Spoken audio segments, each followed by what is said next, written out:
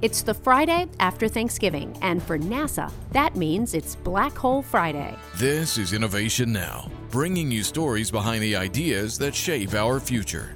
A black hole is a fascinating astronomical object with a gravitational pull so strong that nothing, not even light, can escape it. Matter and radiation fall in, but they can't get out. NASA telescopes like Hubble, NuSTAR, and NICER bring the universe into focus, letting astronomers identify monster black holes in nearby galaxies. But with NASA's Chandra X-ray Observatory, scientists have discovered evidence that thousands of black holes are located near the center of our own Milky Way galaxy. Most black holes are the remnants of large stars that die in a supernova explosion. But even bigger black holes can result from stellar collisions. Matter swirling around supermassive black holes creates bursts of light that echo in nearby dust clouds. These traveling signals could serve as new cosmic yardsticks, marking the distance of a black hole from Earth.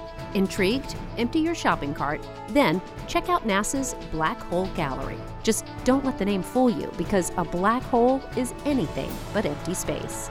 For Innovation Now, I'm Jennifer Pulley. Innovation Now is produced by the National Institute of Aerospace through collaboration with NASA.